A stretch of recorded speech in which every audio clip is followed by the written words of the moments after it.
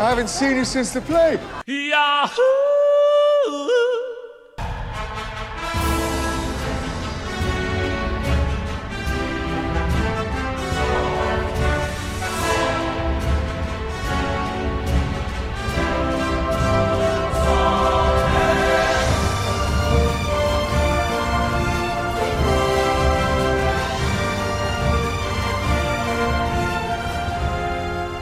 We just don't really like hear from Orlando Bloom anymore. You know, he just like he kind of faded away, and I'm sure I think he kind of went off to be a family man. I think he's been married. He was dating that one Victoria's Secret model for a long time, Sure, Miranda something. Of course, that one. That'll get you off the Hollywood. That'll keep you home.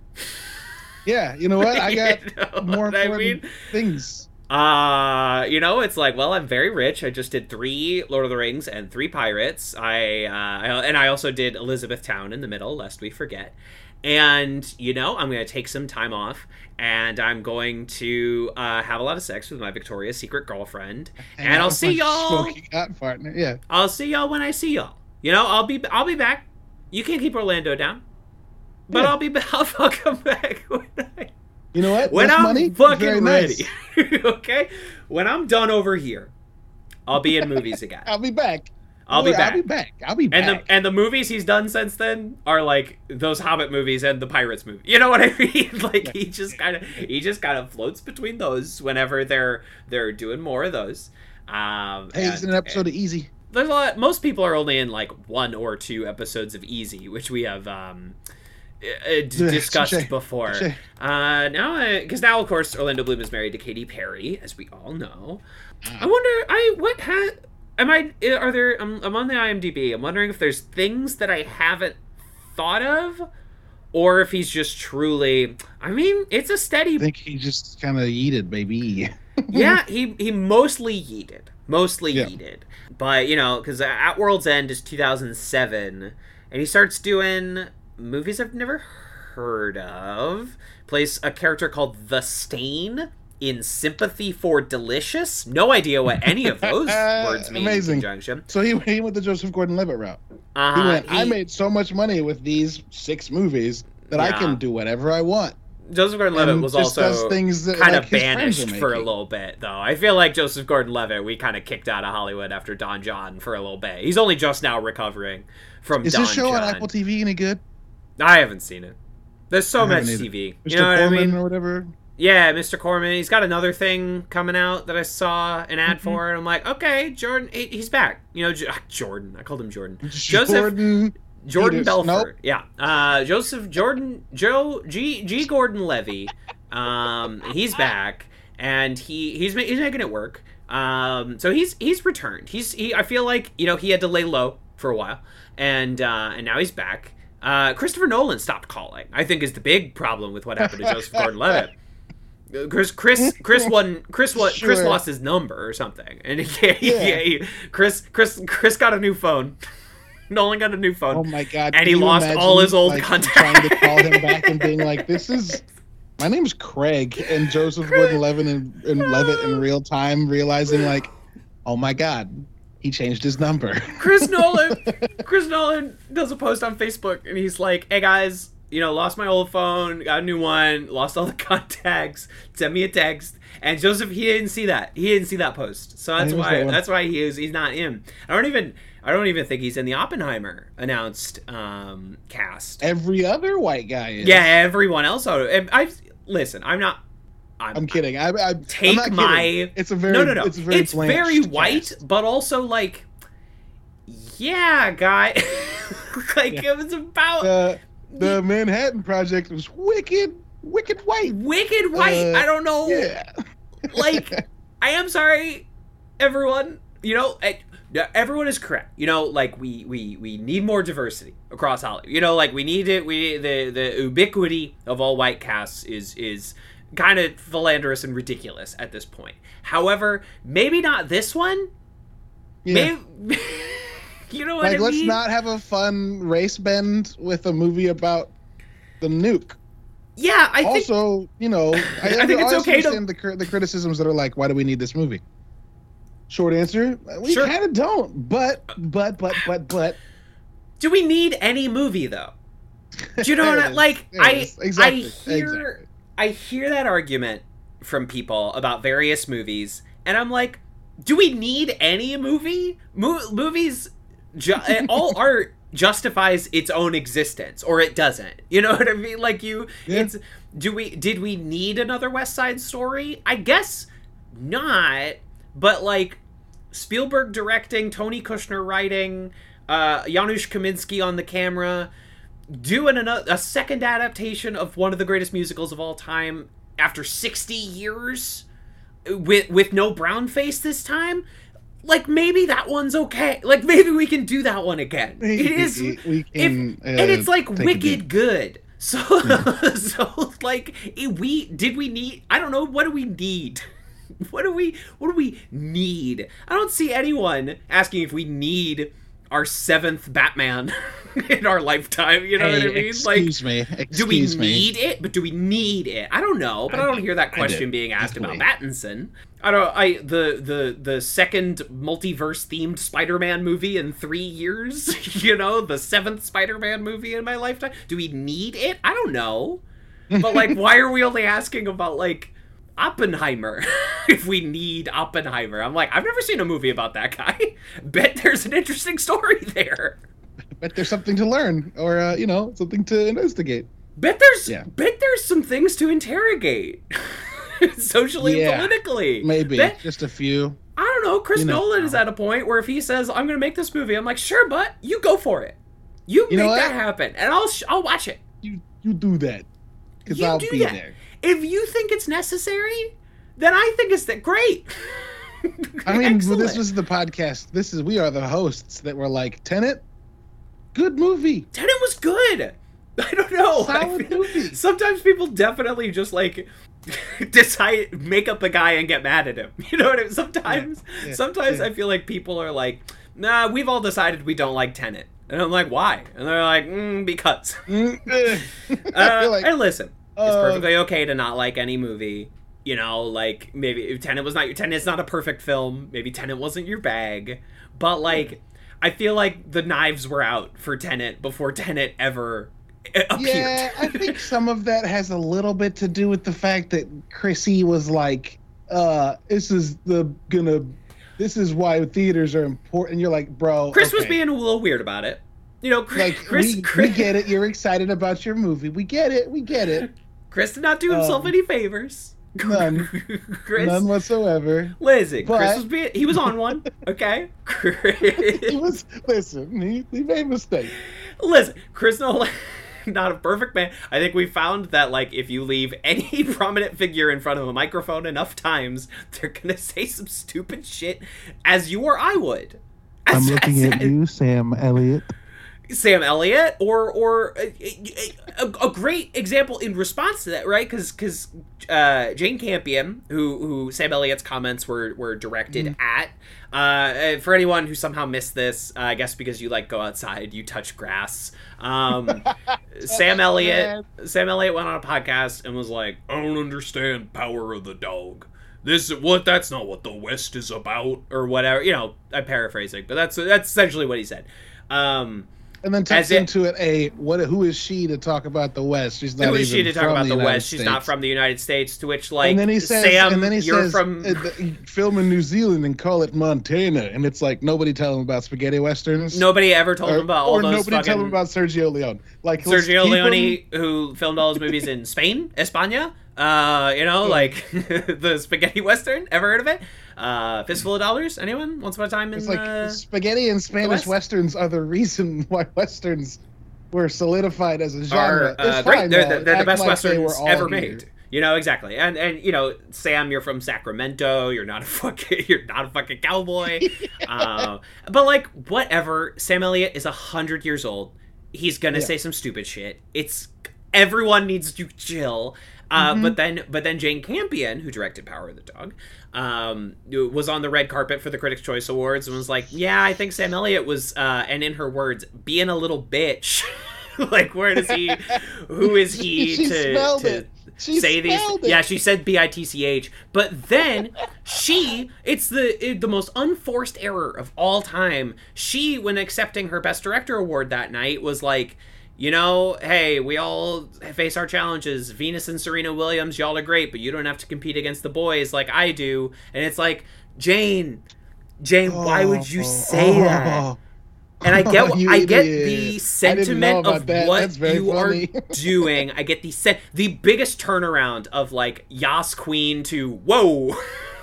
I get what she's saying. I get what she's but also like they play on different courts, not different courts, but also they play like at separate times. I just feel like it's also never a good idea to dismiss the accomplishments of prominent black people. I never think it's a good idea. You know what I mean? No, yeah. I don't think there's a world where that's like, you know what? You took that shot, and you know what? If you are as snowy white as Jane Campion, I think you gotta keep it locked down. Just like, that was not it. And you missed, homie. You missed. And you know, we and not in a way that's recoverable. Like, no, you can't. I mean, like, you can say like, I'm sorry, that was being stupid. You can say that, but like, yeah. But that is what you must say. It's an unforced error. You know what I mean? Yeah. It's like it would go on her fucking rookie card. You know what it's like? That's a stat now. Yeah. That's a fucking error. Go next to her Jane Campion's fucking RBIs. You made a mistake that didn't need to happen. Didn't need to happen. No one set you up for this. You said that unprompted. You know, it was weird. Wicked weird. Weird thing to say. Again, I'm on a microphone a lot. It's not as if I've never said stupid shit, right? Let's none of us pretend. But like, Chris Nolan's gonna say some stupid shit in some interviews.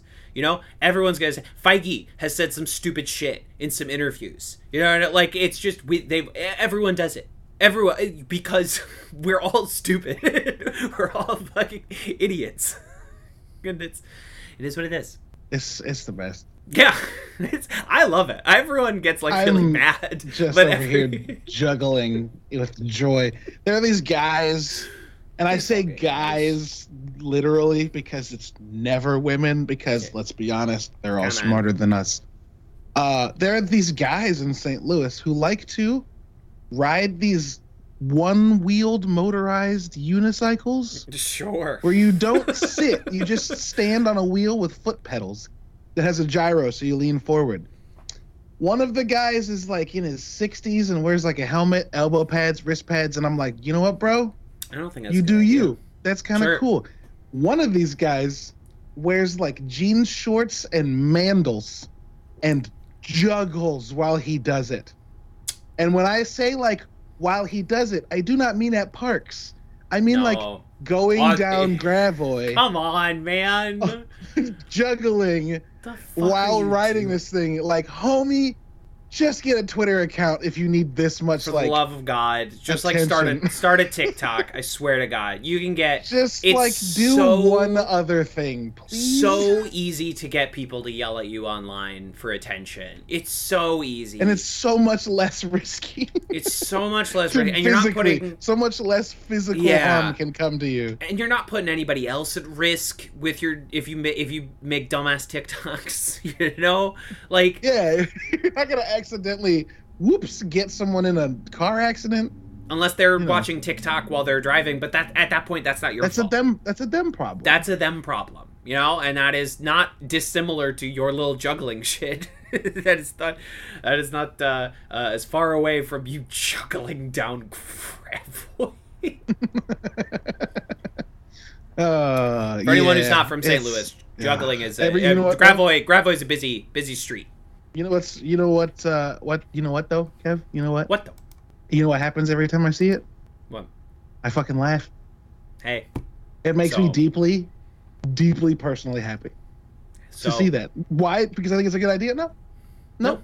Because sometimes, you gotta bring in the clowns. Exactly. Hey, the clown, sometimes you gotta just have some weird people doing some weird shit. New Yorker that you're talking, like I see some bizarre shit.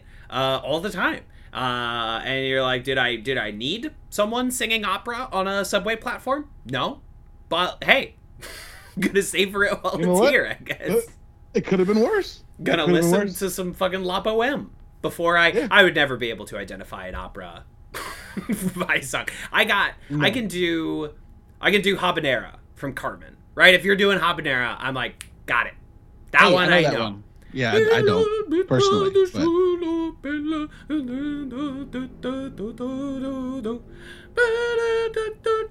You would know it if you heard it. Oh, if yeah, you pulled up Spotify. I know that. You would know that one. I know it was an opera.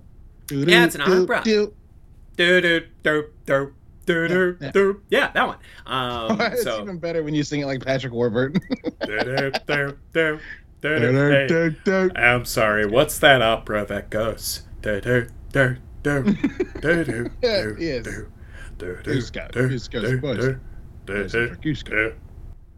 You can't do it without doing the face. At least I can't. You can't. No, you literally got to You do a Warburton voice, and you got to squint your eyes, and you got to pull your lips back from your teeth. Yeah, gotta drop it and do that. Yeah, you gotta drop it. It's part of it. It's exactly like actors talk about, like, I didn't really find the character until I had wardrobe. You know, it's like I didn't really find Patrick Warburton until I squinted up my eyes. I didn't really find it until I creased my mouth properly. Naturally puff out your chest, you know. Yeah, really lean into it. Yeah, exactly. It's a full body impression. You gotta fucking yes. You got a whole ass of Patrick Warburton. If you can do it, you can pull it off. Lorne Michaels, call me. I got a Patrick Warburton in the can. In the can. You know what? Can. You ever need any help with it? Just let me know. Yeah, just train it up. Do a fucking training montage of my Patrick Warburton impression. It's gonna go great during my SNL audition. Lorne's gonna love it. Just do what I've always done, and like all of my characters are bad impressions of famous people. They're so bad that no one notices that they are in fact impressions, and that is the true victory. That is a victory. Good Lord. Good Lord. That's how I do it. And this is, of course, Advanced Media Studies, a podcast where we aim to talk about every piece of pop culture ever created 1 week at a time. Welcome back to our Mythic Pod Quest, as we are now reaching the end of the first season of Mythic Quest, with 2 epis this week, and then some specials, and then we'll do season 2, and it'll be over very quickly because streaming seasons have 0 episodes on average. You know, like if you're a streaming television show, you have no episodes, basically. Except for fucking Our Flag Means Death, which is putting out 3 episodes a week. Yeah, but it'll be done in like another week. You know what I mean? Like they're just putting out. Going to be like 12 episodes. Yeah. HBO Max does that sometimes, where they're like, we'll do 3 a week for 3 weeks, and then the show is over, and that's it. Genius. All right, never mind. And I watch it at my leisure. I generally prefer the 1 a week method, but that's just me. That's just me being, hey, I'm just old fashioned like that. I'm just an old fashioned guy. Old fashioned. I do like that. I don't know if Disney started it. I doubt it. But I do like that more shows are going back to weekly releases. I hated it the first time Disney did it with WandaVision. I was like, how dare you? No, that was the right call. And then I realized, like, oh my God, everyone gets to talk about it at the same time. Yeah. I have a whole week to watch it. I don't have to watch the whole show in a week. I can... Yeah. What? Right. It's almost as if that was a strategy that worked very well for decades, and then we stopped doing it for some reason. Worked really well for about 50 years of television, and then we stopped for a minute. But God bless HBO, they didn't stop. They never stopped doing it. I mean, obviously HBO Max will sometimes do weird shit, but you know, Succession still comes out sometimes. 1 week at a time. Game of Thrones came out 1 week at a time, and that is part of why their shows are successful. Euphoria comes out 1 week at a time, and so everyone can watch one episode together and freak out about it. And then we build anticipation for the next one. Not as if I've seen Euphoria, but conceptually, my wife keeps asking me. She keeps asking me, "Can we watch this?" And I'm like, I have not had a good enough day yet. Like she always asks, and it's like, you know what? It's been a rough day. And she's like, "You want to watch?" She's like, "You want to watch Euphoria?" And I'm like, "Nope. It's been a rough day." The teens are in too much peril. I can't. I can't handle it. Doesn't seem like my kind of show. I just feel maybe I could be pleasantly surprised by it. It just doesn't seem like my thing. You know. I stopped. I mean, we've talked about this. I'm sorry. Yeah. You listen to this podcast. You're used to dealing with our bullshit. Whatever. I stopped watching the Walking Dead in season 3 because I realized in that moment, like, oh, you know what? I have enough stressful shit going on in my life. I don't need this too. And then, of course, it got worse. But I missed all that because I was just like, I don't need it. I quit that show like 3 separate times. It was unbelievable the amount of times I stopped watching The Walking Dead. Because I think the first season of The Walking Dead... I just can't quit you, it's like a reference to a 90s rom-com relationship. But when Kev says, I just can't quit you, it's being unable to cut off bad television sometimes. I Just Can't Quit You is Brokeback Mountain, which is a 2005 drama starring Jake Gyllenhaal and Heath Ledger. That's where I Wish I Knew How to Quit You is from that masterpiece. But yeah, The Walking Dead, because the first season of The Walking Dead is really good TV. It's like 6 episodes, 7 episodes, something insane. But those They re-released it in black and white right before season 2 came out. Yeah, sick. Good idea. So fucking good. Good idea. Ugh. You know, and that was really strong. And I got 2 episodes into season 2, and I went, never mind on this. Never mind. Actually, spent 2 episodes dicking around in a traffic jam. No, thank you. And then people said like, oh, season 3 got really good. And I'm like, all right, let me go back. And I watched season 3 and I was like, this show still sucks. I quit again. Why did I do this? So maybe I only quit twice. I wanted to like it. I gave it multiple chances. It just did not. You tried so hard. I got so far. But in the end, it doesn't even matter. Thank you so much for knowing exactly what I was doing. By the way, I'm one of your hosts, TV's Kevin Lanigan. And, you know, I didn't grab a quote. It's my turn to have not grabbed a good quote. Ian was my dad too, and he was shitty to me also, just like Pootie Shoe. Ian is my dad. There you go. I'll make you feel better because I don't have a quote either.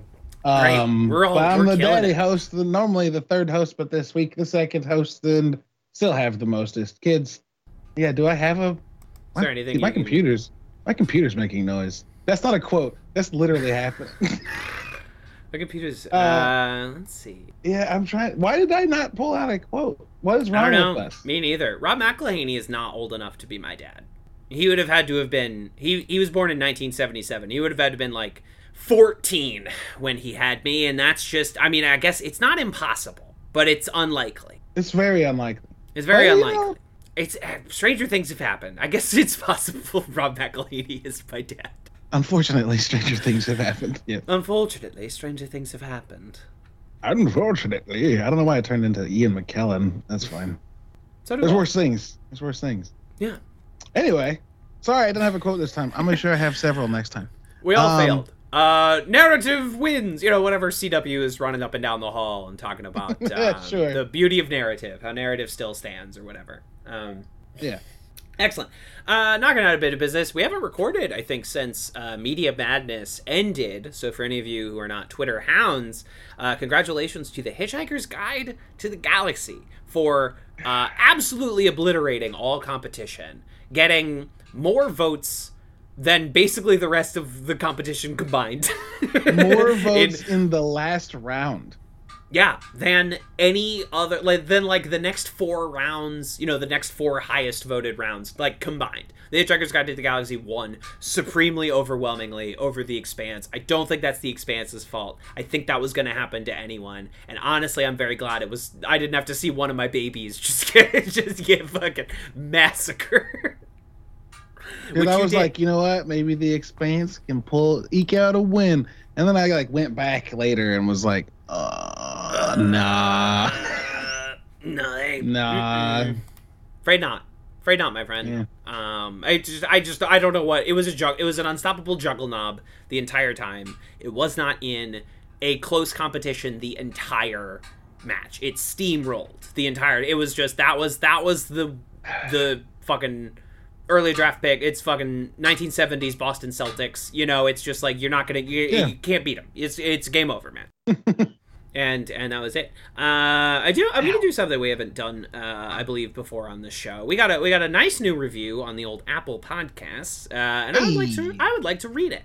And you can have whatever you write read on the show by leaving us a 5-star review on Apple Podcasts. I will say whatever you want me to say, as long as it's not gross. As long as I will caveat, if it sucks, I won't say it. Okay. There's a little bit of a catch-all there. You know, I'm not gonna say some racist shit. You know what I mean? Like, you can't pay me for that. You know what? I appreciate that. What am I, guys that PewDiePie hired? Everyone remember that one? Kev chose violence this morning. Vintage internet controversy. Vintage violence. That's like a 5-year-old internet controversy. This is from Need 123445566. The title of the review: Besties, Icons, Legends. There are truly times when I have no previous knowledge of what you guys are talking about, and they're still some of the most interesting conversations I've heard. Like, you guys are so fun to listen to, and the breadth of your combined knowledge is a sight to behold. I might not follow along with every piece of media you guys dissect, but I'll definitely be along for the ride. 5 stars! And I thought that was nice. And that was so nice. I wanted to share that, because I thought it was nice. And I like hearing nice words, and I assume you do too. Yeah, broadly. Just a guess. Orlando Bloom and Rob McElhenney were born in the same year. I'm learning. That makes sense, actually. Just circling that back around to... that makes sense, actually. If you'd said that when Rob McElhenney was doing Big Mac for Always Sunny, I would have doubted you. But now that Rob McElhenney is like Jack Mac, it's like, oh, yeah, no, yeah. Yeah, did we mention Carnival Row, by the way? That wasn't. No, we did not. We stopped diving into Orlando Bloom, but yeah, he did do that show Carnival Row, which was Cara Delevingne, right? It's yes, and it was a feature film script that sat around just for years and years and years. Was like this talked about script, and they're just like nobody bought it, and it was like the bidding was high, like it was the thing people paid attention to, and then it just sat around forever, and then eventually they adapted it into an Amazon show that nobody watched. I'm not disparaging Jeff Carnival Bezos Row. Sharded and found money and bought a thing. And and just the way that streaming works is they'll just reach down, they'll pull a hunk of money, they'll throw it at a show, and they won't advertise it, and no one will watch it. And I just I don't understand any level of the business anymore. I truly don't. No. So it is what it is. I mean, no offense to anyone who worked on Carnival Row. I'm sure there are dozens of you, dozens. And let's talk about Mythic Quest, eh? Yeah. Hey, sorry, we missed a week, everyone. I had, let me check my notes. The novel coronavirus. I had COVID-19, so we could not do an episode last week. But I am feeling better, as I'm sure you can tell. It was a bad way. I was not doing good this time last week. Yeah. I watched all of Crazy Ex-Girlfriend in 4 days. Is the situation we were in. So I watched 4 seasons of television in 4 days, which for me is extraordinary. I've never done anything like that before. I know some people do that every weekend, but I don't. I don't do that. No, you did that in, I wouldn't even say record time. You did that in probably dangerous time. It was truly a staggering amount of time. And then I flirted with other things and nothing else stuck. You know what I just I burned out on the concept of media. I burned out on. Nothing else. I don't know what the alchemy was. Because I was very sick, but I was very awake. And I was locked in. I can't tell you what it was, but I did. And I know exactly. I did nothing else for 4 days. But watch Crazy Ex-Girlfriend. You probably DoorDash some food and were leave it on my steps, please. Don't come near me. Because I got sick on Friday. Saturday, I just did not leave bed. I barely ate. And then like around 1 a.m. I was like making some tea, and I like almost I collapsed essentially. And I was like, New York has that hotel program where you can go stay at a hotel if you have COVID, and they'll bring you 3 square meals a day, and it costs you nothing. I'm gonna go do that. Oh hell yeah! I didn't know that existed. That's my tax dollars at work. Awesome. Maybe Missouri has it too. I have no idea, but New York has it, so I did that. Don't worry, I'm not gonna go try and COVID again. Yeah, again. I could use a vacation. I could use a staycation. Yeah, last time I had COVID, my wife had just gotten over it, so I had to watch the kids who were also sick with COVID by myself. Oh, good. So I would rather not. Thank you very much. Oh, good.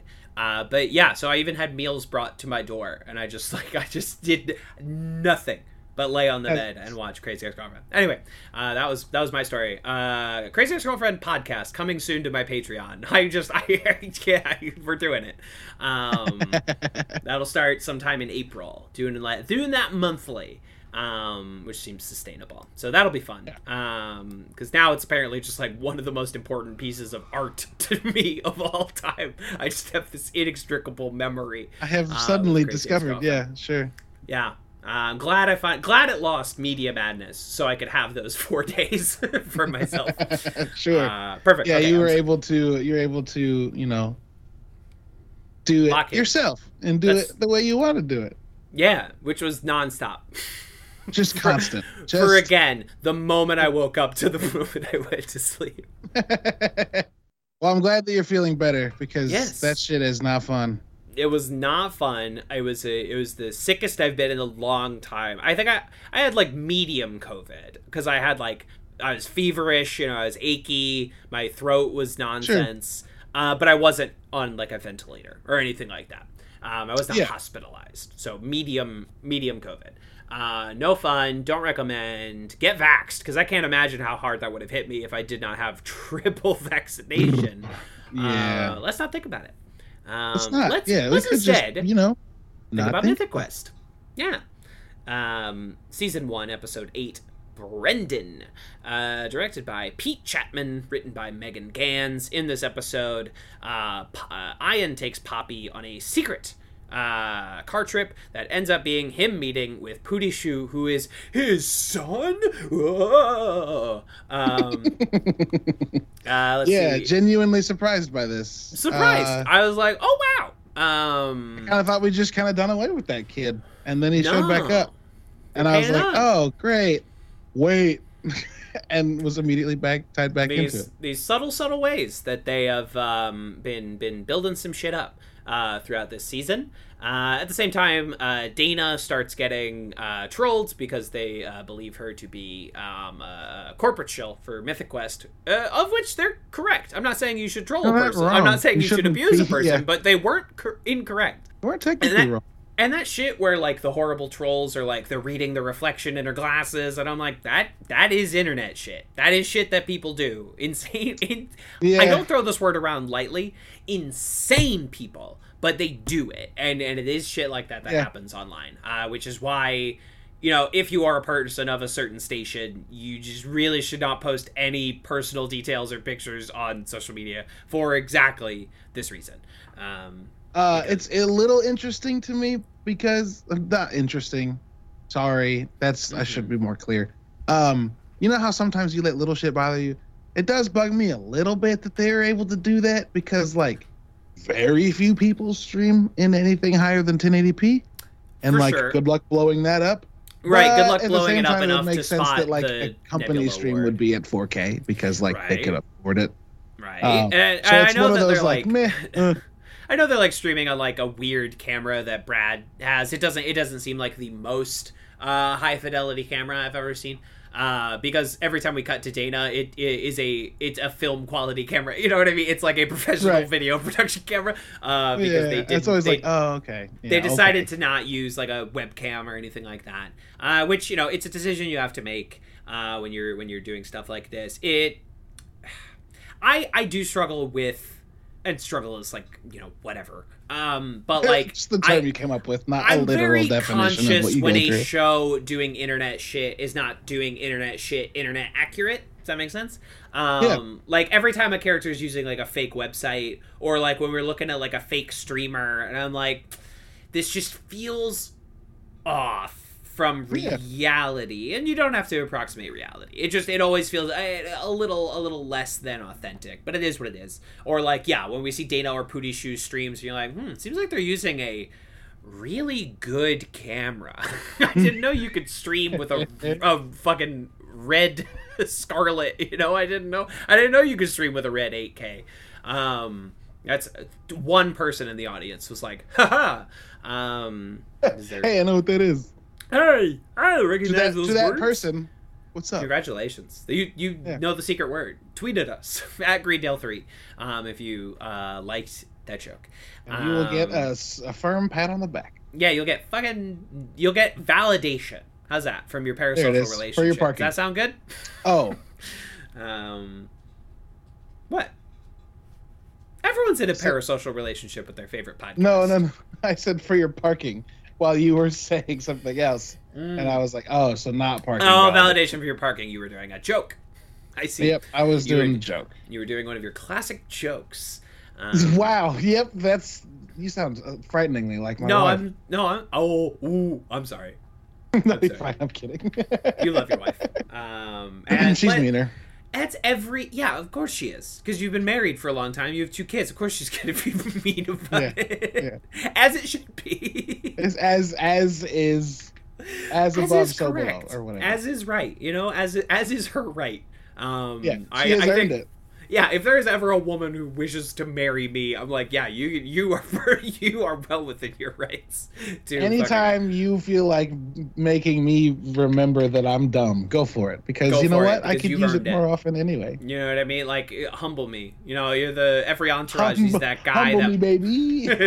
Every entourage needs that guy that punches you in the nuts to remind you of where you came from. Like keep you humble, keep you based. Yeah, it's absolutely correct. This is an interesting episode of Mythic Quest.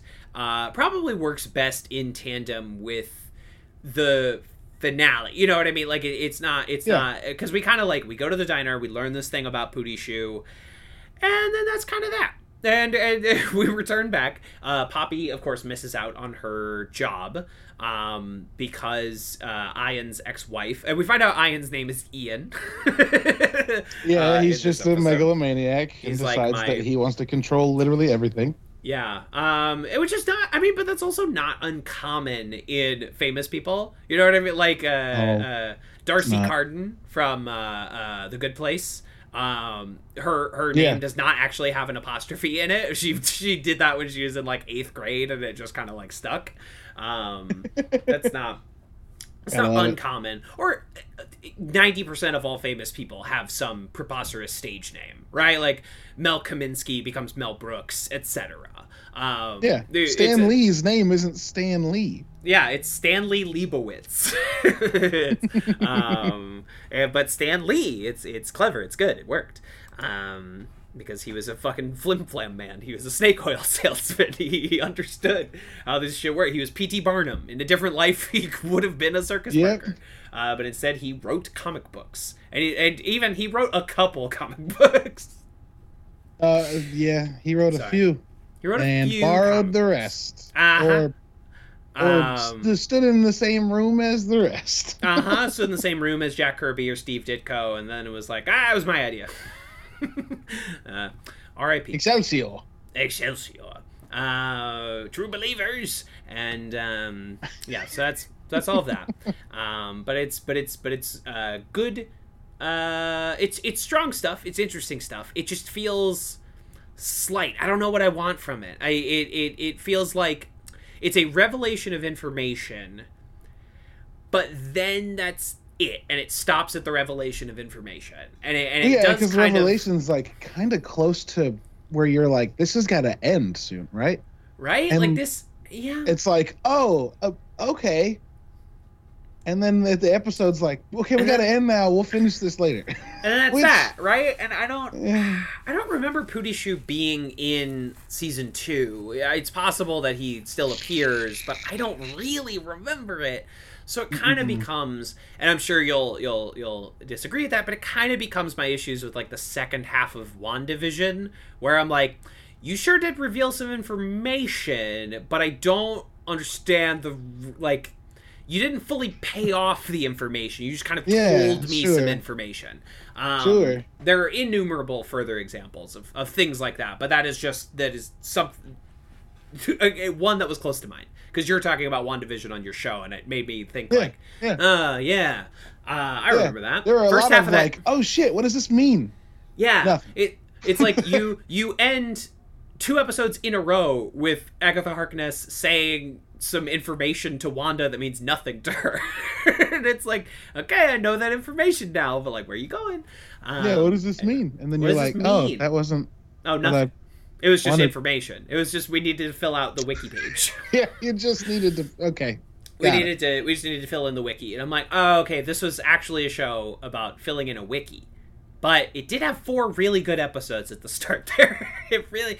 Man, those were some good episodes of TV. And, anyway, sorry. No more WandaVision diversions. But it's something that... It's just... You know what I mean? I don't want an entire episode of just, like, Ian and Pootie Shoe hashing out their relationship. Like, that's not really what I want. It kind of works in relation to the Poppy thing, you know, like her getting sucked into his world, the warning she gets from Ian's ex-wife, you know, all of that works as a part of her story. Well, and this is like the third episode. My God, it starts in episode 4. This is the 4th episode of Poppy going, maybe. Am I gonna leave? Maybe. I'm probably gonna leave. I'm putting myself through shit. It's got this weird parallel that I don't know if I love. It's tricky, right? Because I mean, it's hard to talk about this without talking about where the show goes eventually. Yeah. But it's got the framework for that. Like, I'm in a shit relationship, and the person like thinking about getting out of it, but then going like, but I got into it for a reason. If only I could find that reason, and then I would love it again. Which is like wicked, not the way to deal with a bad relationship, especially when it's maybe, if in this case, not physically abusive, but definitely emotionally and often verbally abusive. You're like, don't. But at the same time that's happening, and you're like, Poppy, just go. Poppy, just go. Right. The show's also doing its due diligence in like taking pot shots at Ian's character from a distance. Yeah. And like as it chips away the facade, you're like, oh, maybe he's a good dude who's just a piece of shit to act like he knows what he's doing. Right. Which again, not a good excuse. No. But does mean that there's potentially a redeemable person in there. But as people say, hurt people, right? Like we know a little bit about Ian and his dad. And like the lawsuit, you know, like and all of that. I don't think in season 2 we meet Ian's dad. Not to my recollection. So that's a relationship that we have yet to explore further. But like obviously there's some weird damage. You don't become Ian Grimm without having some damage there. You know, like you don't become Ian Grimm because you lived a happy and comfortable life your entire life. I don't think so. Right. And like just because you brought it up. The Marvel show that I'm doing with my buddy Tech, he's on the firm conviction that Wanda is a bad guy, the villain. Sure. And like taking the hurt people ethos and running with it. Like, Ian's not a bad guy. Wanda's not a bad guy. They're both just like doing really bad things. They're doing very bad. I don't blame them for it in the way that I would blame someone that like is obviously doing it on purpose.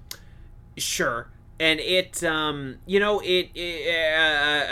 guess we're linking the WandaVision thing because it becomes like, well, how much rope do we give them in this scenario? Because like, Wanda is obviously in a terrible place at the beginning of WandaVision. She does also enslave an entire town. She does also keep people separate from their children. Yeah. You know, she does like.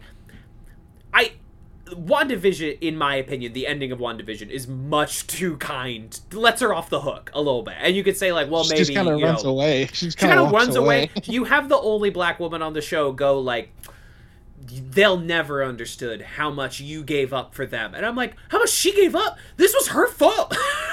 She did all of this. This is also, like, moments before someone then immediately says, like, what are you gonna do to stop her? She's just gonna leave. She just controlled the right. entire I mean, like, yeah. What are you gonna do? Right. Yeah, I'm not saying that, like, she should have gone to jail. But, like, the weird moment for me is when Monica is like, you know, Wanda, you didn't do anything wrong. It's like, whoa. It is what it is. But you know, we get into a similar territory with Ian, and Mythic Quest does seem interested in not redeeming Ian, but we're never going to escape it. They're sympathetic to him in a way that It's Always Sunny, except for one scene, is not sympathetic to its characters. Sure. You know, just again because of the McElhaney, because of the Megan Gans, it makes sense as a point of comparison, right? Except for the one season finale where they are like really emotionally intimate with Mac, and really emotionally intelligent, like as a show. You're like, oh, shit, right?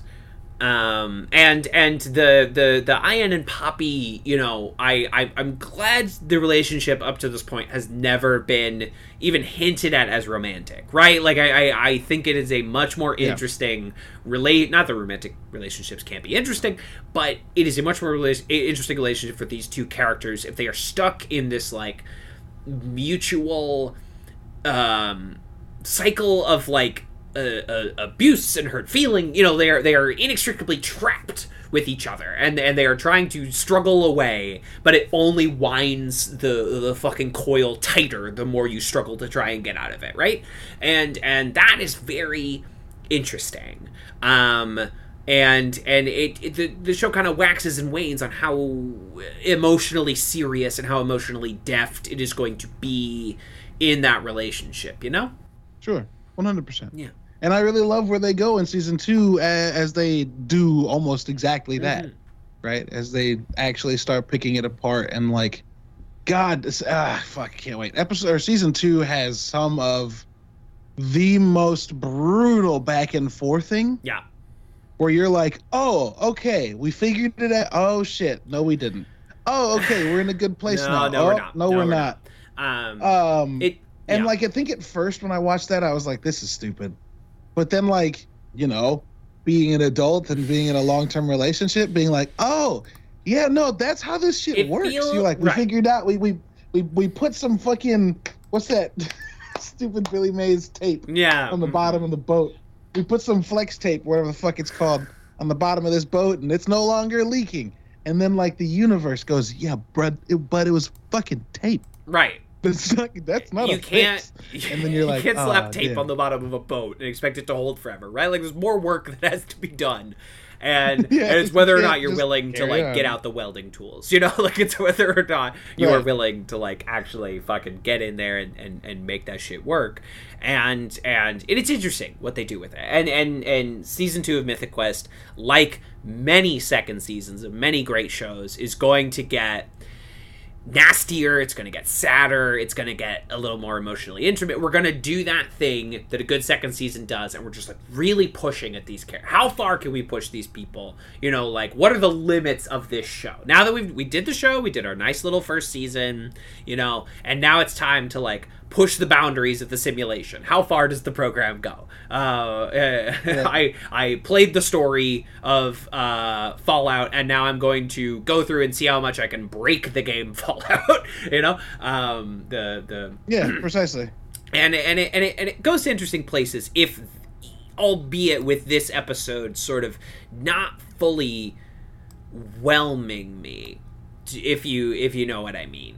Not fully whelming? Yeah, it's... So you weren't underwhelmed? Or overwhelmed. But you weren't whelmed. Right, I was like, this is fine. This is interesting information. This is the stretch that we need to go You're in like the lower upper lower half. Sure. And it becomes that right. No, I get what you understand. You're getting it. It's like, okay, it's functional without really delivering to me. I'm like, this is perfectly, I understand what we're doing. I understand the arc we're on. And I think it's too early in the show to be doing this with Poppy. And obviously it is the arc they decided to go on for this season, because half the season is devoted to this, will Poppy leave or will she stay? But it's like, I've only known Poppy for like 90 minutes, and you're really asking me to like get invested in whether or not she stays on the sitcom Mythic Quest, a sitcom I'm barely acquainted with at the point that this arc is happening.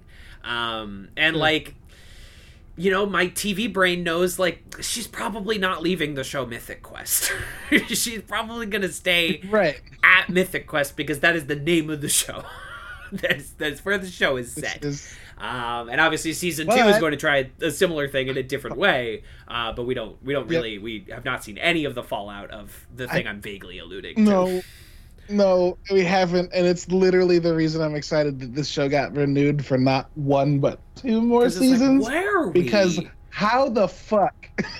But I'm down. I'm so down. Going with this? It makes no sense. But you know what? Fuck it. Let's figure it out. Let's make it go. Let's make it happen. We want to say anything else about finding out that Pootie Shoe is Ian's Pootie dude? I mean, it retroactively fills in some gaps in what was happening, right? Like, I mean, the first time you're watching the show, you don't even realize the gaps are there, and then you get to this episode and you're like, well, this is a true twist in that because I feel like sometimes people use twist to mean any revelation of information, but a true twist reframes everything you've seen previously, right? Yeah.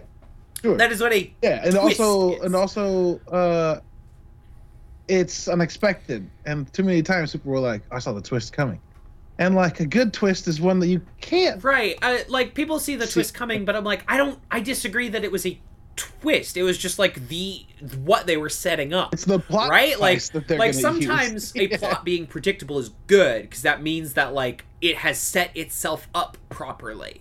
And it's whether or not you're emotionally invested in it, right? Like, I don't think surprise is always the best primary motivator of how you're conducting your show. See Game of Thrones, right? Where they were specifically talking about, like, we threw all our plans out the door because people saw them coming, so we wanted to surprise you. And it's like, well, your surprises don't make any sense.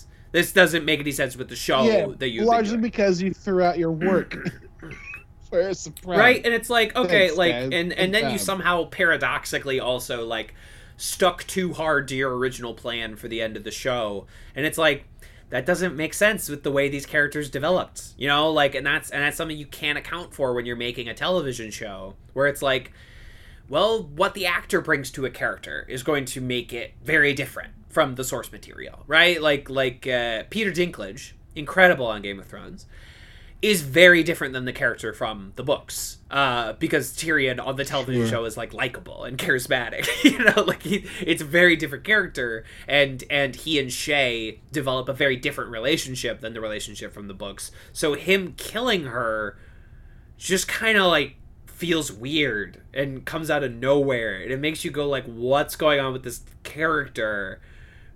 Because that's not the relationship that you know what I mean? Like, what an actor brings to a part is going to entirely shift what your show is doing. You know, like what the relationships that develop, or who has chemistry. And it's all gonna, you gotta be, anyway. So now we're just talking about Game of Thrones. Now I'm just ranting about Game of Thrones and how they fucked that up. Bad job, guys. Bad job, team. Oh man, you know, maybe we should do that instead of Hitchhiker's Guide. You just really don't want to read those books. I don't know. No. I'm kidding completely. I don't want to do. No Game of. I mean, like, there's too much. Too many people have already done it. You know what I mean? Like, what are we gonna say about Game of Thrones that like nobody else said about Game of Thrones? Also, there's too much of it. Yeah. And I would want to quit at some point. I don't want to do anything of this show where I want to quit. We'd all get to a point where we're like, you know, I don't want to watch this show anymore. Actually, yeah. I would get to like season 5, like I did when I was watching it the first time, and be like, guys, I don't want to do this anymore. This isn't fun for me anymore. I get to like we would get to like the second, third season maybe, and be like, this was a bad idea. It's a bad idea. Yeah, there's too many times where a character on the show got raped and I'm not sure the show understood what it was putting on screen. And I was like, guys, you're breaking me. I can't do this. I don't think you understand the implications of what is happening. And it is anyway, sorry. Gotta stop talking about Game of Thrones. I think that was it on this episode. Again, functional, but I'm not emotionally invested like I want to be in this episode, in these storylines. But season 2, I think on the whole does a better job with things like this. Anyway, and let's go to the season 1 finale. Season 1, episode 9.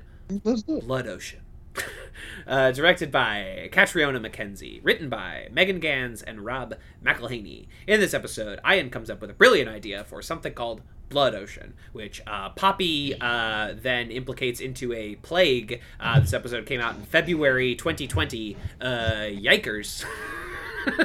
Whoops. There's a lot of that this last year, which is fucking wild. Of that. It was in, a lot of that in 2020. It was on the tip of everyone's tongue. Then the workers of Mythic Quest attempt to unionize. David tries to stand up for them to Montreal and is summarily fired. Also, I don't know. Yeah, that's about it. And Poppy learns to live with her new station at Mythic Quest and becomes co-creative director with him, which we see in the post-credits, mid-credits scene. Does not go especially well early on. No. But they're working on it. Yeah. What do you think about this as a season finale? I frequently forget that it's a season finale. Because I still see episode 10 as the finale, and then I see episode 11 as the special. Yeah, but sure. Like they're definitely both. They're definitely both so I special because they were both not a part of the original order. The quarantine episode does not come out for like 3 months after the Blood Ocean episode. And we have that to look forward to. It was like, again, they just like went into Apple and they were like, we have this idea for a quarantine episode, and they were like, great, make some content. They just like mailed some iPhones to all the cast, and it was like, let's go, make it work, everyone. Yeah. So there's all that. I think it's functional. It is like, again, just on a basic level, it's like functional, right? This makes sense for the storylines that we have set up. It really only works as a finale for Ian and Poppy, but with only 9 episodes of your first season, it's hard to give everyone else something dramatic to do, right. And like the closest we get to another finale is Dana re-entering the testers, right? Like coming. So like that is the closest we get. And it's functional, but again, there's no dramatic kiss or anything between Rachel and Dana. But with 9 episodes, and 1 episode you decided to vote to a completely separate set of characters, it's hard to build up a good amount of like payoff in just and it's they also like it's hard to tell like what their plans were, right? That's one of the things that's always hard to tell with shows like in their first season is like how much of this was like giving us a firm footing with everybody, not completing a first arc with everybody. Yeah. Unlike The Office or Parks and Rec that had like shorter first seasons. Even shorter than this. This is like online. 6 or 7 episodes, right? Right. Like these are online seasons, like you said, so they're all gonna be short. So, like, how much of the first season of this show, because we're getting people making it that have been doing comedy television for years, right, and who have done those first, like, Always Sunny has, like, a season and a half before they have, like, the whole crew, the dynamic, and, like, just the formula. Right. Danny DeVito doesn't come in until season 2, right? It takes like a whole season to get you Danny DeVito. I think. Exactly. And then Community gives you, as we've talked, obviously, it gives you like the first 6 episodes are like an episode for each person. Right. Like it's which is essentially when the pilot season would end, which is what The Office does, which is 6 episodes, right? Yeah. Like, so it's hard to tell because like those people were working on this show. It makes me believe that they were like, first season, let's just get everybody through the door and half of them up the first flight of stairs. It's this thing that happens with streaming TV where, and this, Mythic Quest Season 1, unlike Season 2, all the episodes of Season 1 dropped on the same day, right? So you could have binged all of Season 1 on the first day. Sure. And it's this thing that happens with streaming TV where it feels like the entire season is the pilot. Like the first season of a TV show now is the pilot as opposed to the first episode, right? I know I haven't seen these episodes. Hi, Jace. But I feel like you can say the same thing is true about... Hello. Did y'all not know I was here? I heard some sounds, but you had not shown up on my Skype window. Oh my god, that's so funny. I muted myself because there was noise. But, hey everybody, I'm here. What's up? Hello. I had a Google tab on top of my Skype window, so I just had the talking box. Yeah, I also had the talking box. So you said something, and I was like, oh my god, did I leave a video on? And then I realized Kev was reacting to it too, and I was like, what's happening? Okay. No, so I haven't seen these episodes. Hello. My family's been in town, but we just said our goodbyes, and I came back, and I was like, I'm gonna join for the chaos, even though I haven't seen these episodes. But you're talking about how you feel like the first season, the whole thing feels like a pilot. Yeah. I don't think that that's an issue specific to streaming, though. Because I would say the first season of The Office was all a pilot. I would say the first season of Parks and Rec especially was just a pilot. Like, I feel like sometimes in comedies, the whole first season is them being like, okay, we need to establish base characters so that next season we can introduce the funnies, you know? Yeah. It's not funny, just like, if there's a normalcy that we can stray from, then we can get some good jokes in. But you have to establish a bit of a normalcy type situation. You know? For sure. I think the first season of Parks and Rec, which I watched a year ago, is not as bad as its reputation. It's not as bad as the first season of The Office, right? And I feel like the first seasons of those shows make the same mistake where it's just like the tone is wrong. But that is why here's my new thing. Here's my new theory. You can do 9-10 episodes for season 2, season 3, season 4, whatever. I think the first season of every television show should be 20 episodes. I think you need first seasons of shows, especially sitcoms, but also like most dramas I like, the first season is at least 13 episodes. First seasons need more time to lay track than we are currently given on almost every show, except for the very few like broadcast shows that get elongated first seasons, right? Like you're very the Connors or whatever. Everything on the CW, right? Like the CW is one of the few shows that are still give you like 18 episodes, like Crazy Ex-Girlfriend, which binged. You're rocking a half a year or episode. Exactly. A week. Like you have 18 episodes of Crazy Ex-Girlfriend. All the superhero shows, they generally have like 18, 20, 23 episodes per season. Right. And that of course has. Oh my god, can you imagine getting 20 episodes of anything anymore? I would love that. I would love that so I would love it so exactly. much. I think the first season of every show should be 20 episodes. So that you just like fully have time to like not only set up your characters, but you also get to like play around, you get to see what works, you get to try some shit, and if that shit doesn't work, you just walk it back. You just go like, never mind. Like you have time to experiment and fail, where it feels like 9 episodes of Mythic Quest. I'm like, I've barely become acquainted with this show. And then it's leaving for a year. Like when am I gonna get more of this? And It's especially true for shows that have 30-minute runtimes. Absolutely.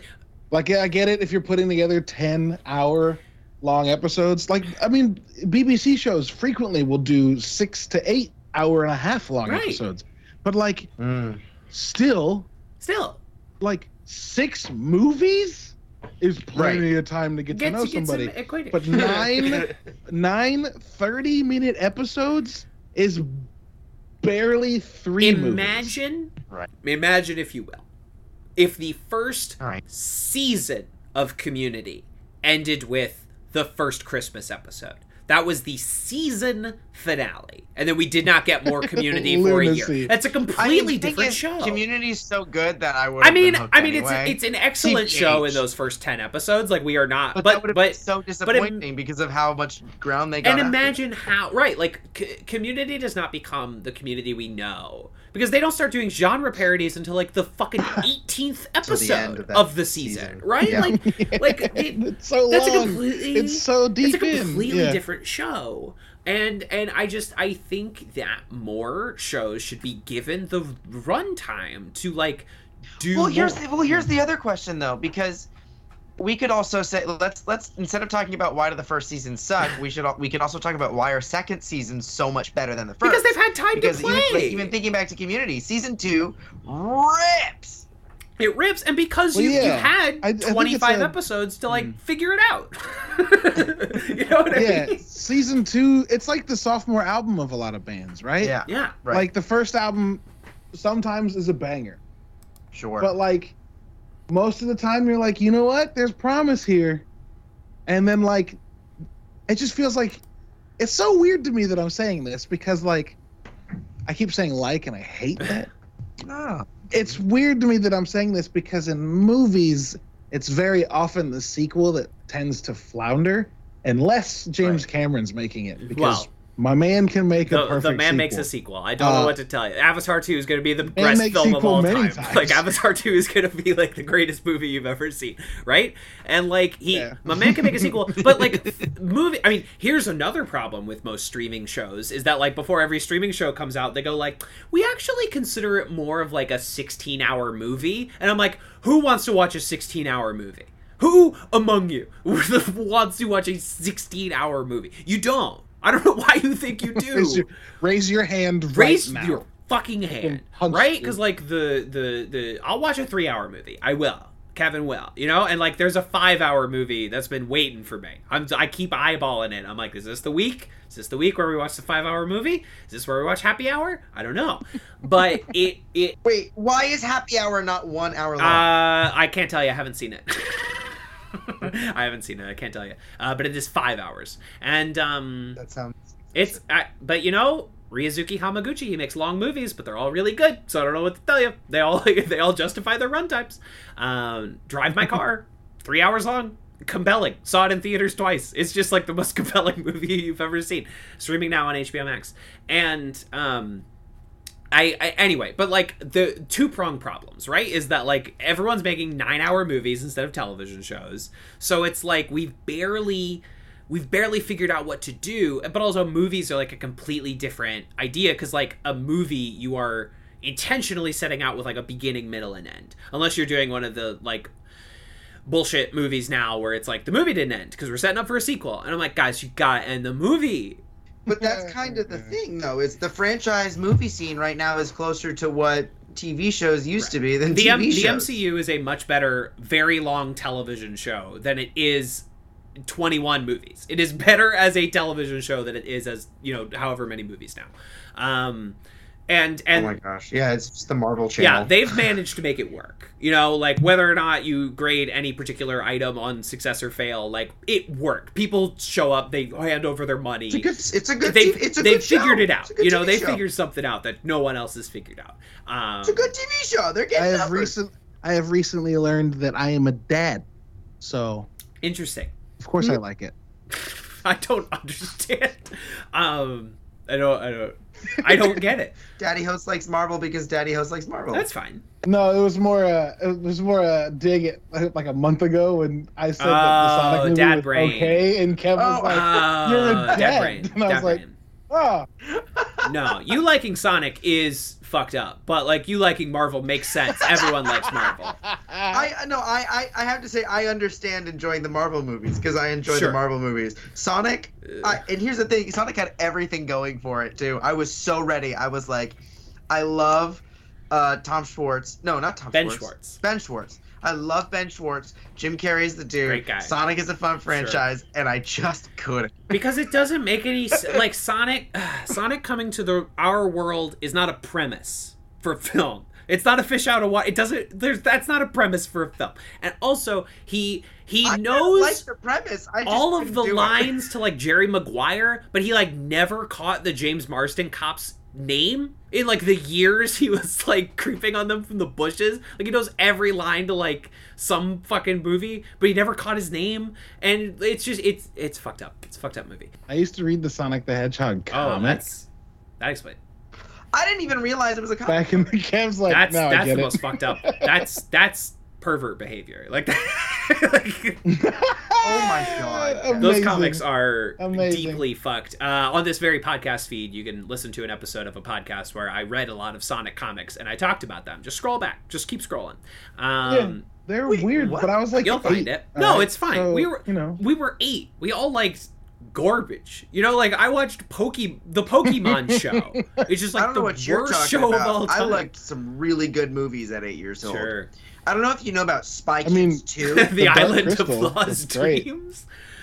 I don't know if you know about Spy Kids 2, but Steve Buscemi in Spy Kids 2 has what might be one of the most poignant lines in cinema history, and it is, "Do you think God hides in heaven because he too fears what he has created?" And you're telling me that's in a kids movie? That's a pretty okay line, but unfortunately, the rest of Spy Kids 2 exists. because they. It's a good movie. I don't care That's what you fine. tell me. It's Spy That Kids line 2. is in a kids movie because the what is it? Who is that? Is that Rodriguez? Yeah, it's Robert Rodriguez, and it's Steve Buscemi's Robert character. Rodriguez knew that parents were gonna be in the theater. Yeah. Uh-huh. And was like, watch me fuck over everyone's day. And just knew that by putting that line, that like that weekend, he can go to any McDonald's in LA and find a parent just staring dead-eyed into a fucking milkshake while their kids run around and the parents just like, Thank what God. the fuck am I doing? Where's your... That line is incredible. And Steve Buscemi delivers the hell out of it. It's a good line. But again, unfortunately, The the rest of children- Spy Kids 2 exists. You know what, Jace? I love you.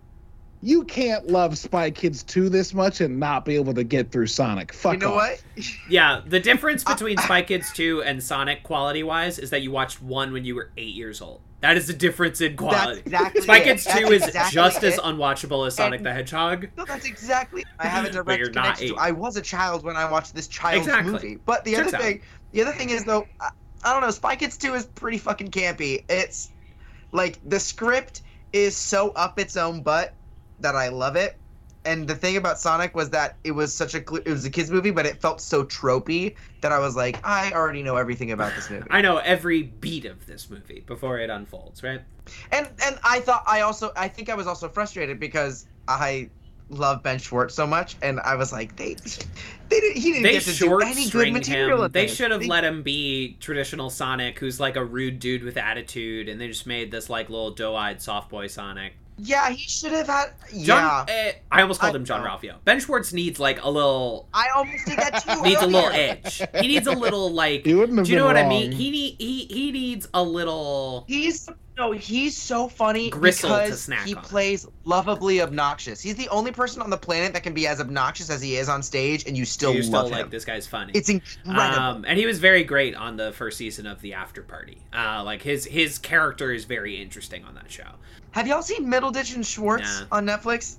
It's the two of them doing it's a long form comedy it's very special, good. and there's like 3 episodes. I've heard It very is good. it is like laugh so hard you're crying. Good. It is unbelievable. It's honestly my favorite comedy special on Netflix, right next to James Acaster's repertoire.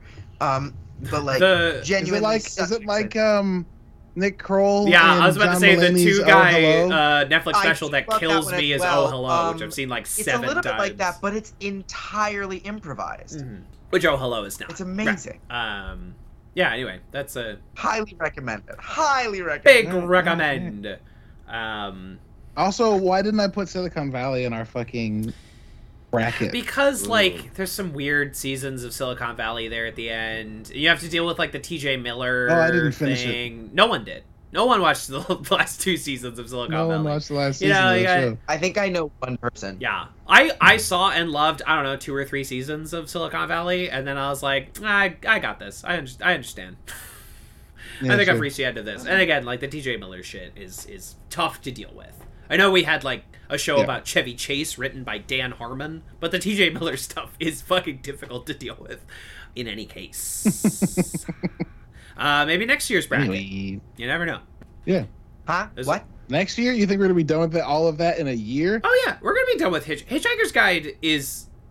all 5 books together are 850 pages. We can read that in, like... We can be done with that in October if we, like, don't miss a lot of episodes. No, I thought we were going to do that, and then, like, the top 3 would get, like, another short bracket. But no, you mean, like, just reshuffle? Oh, yeah. Again?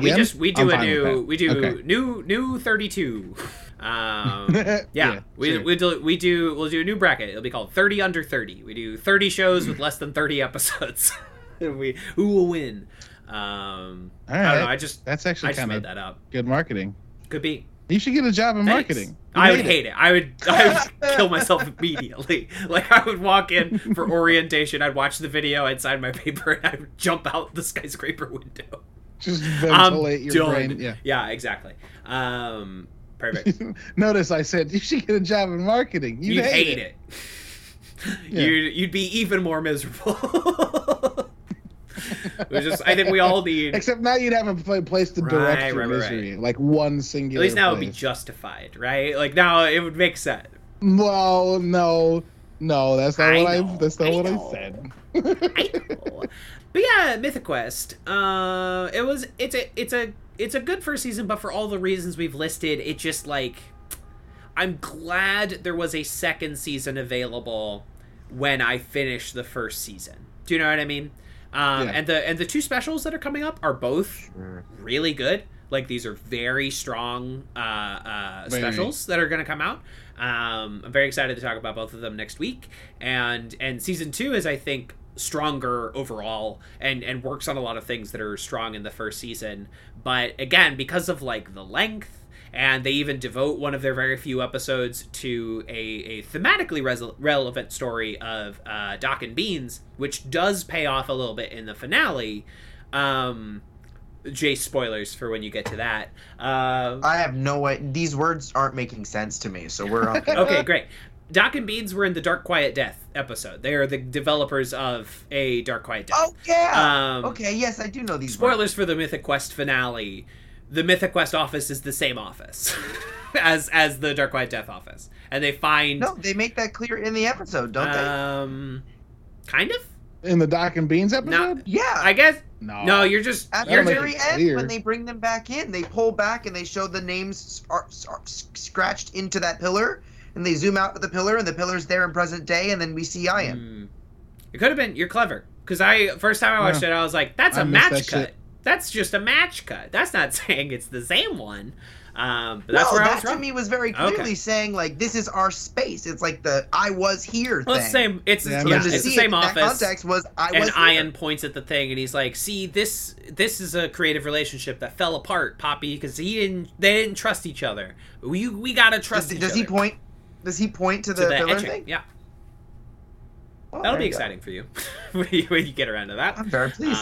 Very pleased to hear that. It's a good payoff for that episode. Again, and like the weird structure of this season where like I feel like A Dark Quiet Death should have come after the fight night, just so we had a little more runway with our characters before we did this like let weird... the characters actually build a full arc a little bit, or at bit. least a small arc, and then introduce more context to allow it. Because I think a lot of these like these weird one-off episodes, you know. So like, hey, all right, here you go. First season of Watchmen, which we've all seen, right?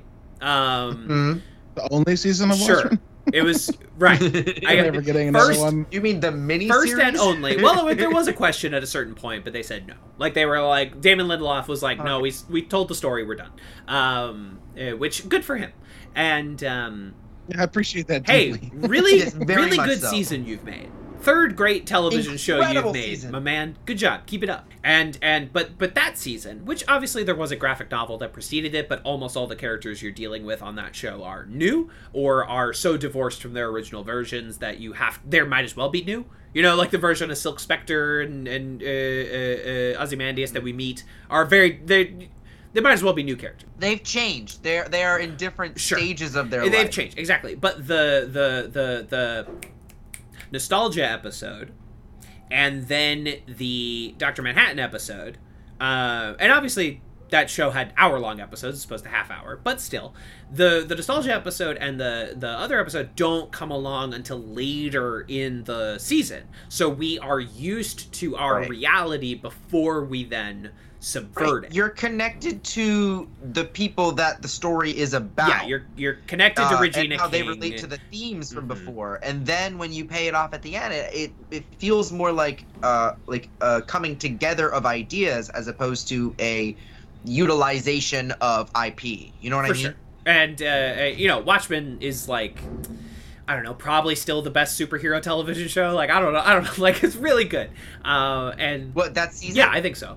Oh, I think that season is better than anything anybody else has put out in the realm. Although there is other good. I thought you were talking about the graphic novel Watchmen, and you were about to say like better than most superhero comics, which also probably right, like like also like the Watchmen graphic novel fucking is pretty good. Controversial opinion. That's pretty good.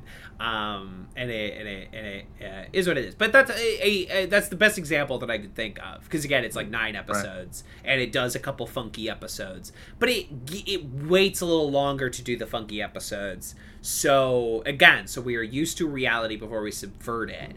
Just banking on like the Poppy leaving storyline. I understand its function to like get into the Poppy and Ian relationship more, which we do in these 2 episodes that Jace hasn't seen, but it like, I know she's not leaving. It's the first season of your television show. I assume she's ostensibly the main character. I don't think she's leaving. It's just it's there were some mistakes that were made in the first season. It's not a deal breaker. Still a good show. A show I enjoyed watching. But again, just very grateful that there were 11 more episodes available to me once I actually started watching Mythic Quest. That's like totally valid. You think? Yeah, you're welcome. Ted Lasso season 1. Oh my God! I think does a better job of balancing everything and feeling like there has been a whole. Season 1 of Ted Lasso is really good. Y'all? One of the tightest first seasons of a comedy I've ever. Because that's like what, 10 episodes? It's like one more episode. It's also small, but it is just wonderfully compact and punchy and delightful all the way through. Stacked, so and good. You get all the arcs, and it's hey, anyone who hasn't seen Ted Lasso, check it out. Oh my gosh!